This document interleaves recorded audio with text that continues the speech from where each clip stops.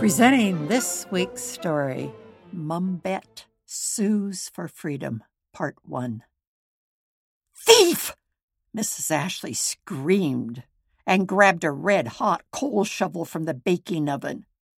She raised it above her head, ready to smash Lizzie with it. Instantly, Bett put her arm above her head and dove between her sister Lizzie and Mrs. Ashley. The shovel hit Bett's arm and burned deep into it. Pain rocketed throughout her body. Mrs. Ashley staggered away. Lizzie tried to clean the wound and wrap it. Immediately, Bett thought, "This is wrong. I will not be treated like this again." Soon she left the Ashley house.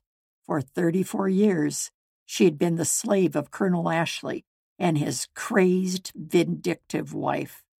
The colonel was an attorney and judge, respected and influential in his community of Sheffield, Massachusetts.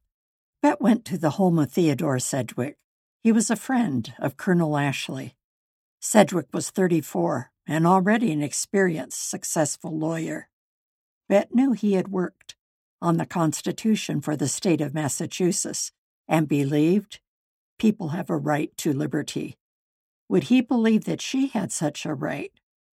At his home, she explained, "Sir, I have come to see if I can claim my liberty under the law." Sedgwick was not prepared for her request. How could a female slave and an African-American living in 1781 expect to have her right to be free recognized in court? He asked. "Where did you get such an idea?" "Mr. Sedgwick, I have listened to men in the Ashleys' home discuss the rights of human beings. In 1773, before the war, when men in our town drafted the Sheffield Declaration, they met where I heard the words of the Declaration. I have repeated the words I heard read from it. Resolved that mankind in a state of nature are equal, free, and independent of each other. Resolved that the great end of political society is to secure in a more effectual manner those rights and privileges wherewith God and nature have made us free.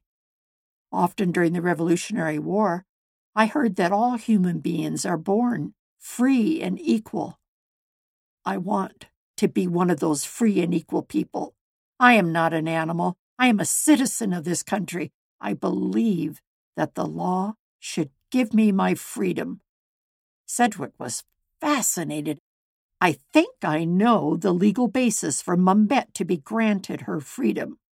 The Bill of Rights in the Constitution of Massachusetts affirms that all people are born free and equal.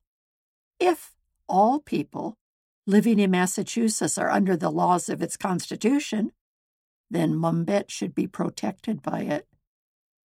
In May of 1781, Bett's case began in court.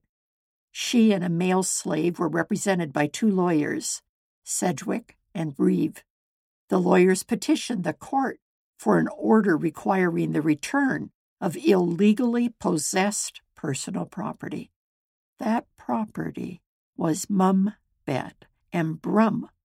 Their owners were asked to surrender their claims of ownership. This is Barbara Steiner sharing a case that is rarely discussed but certainly was significant. Next week, we can follow Bett through her case and following years. The website thisweekstory.com will acquaint you with many more classic stories.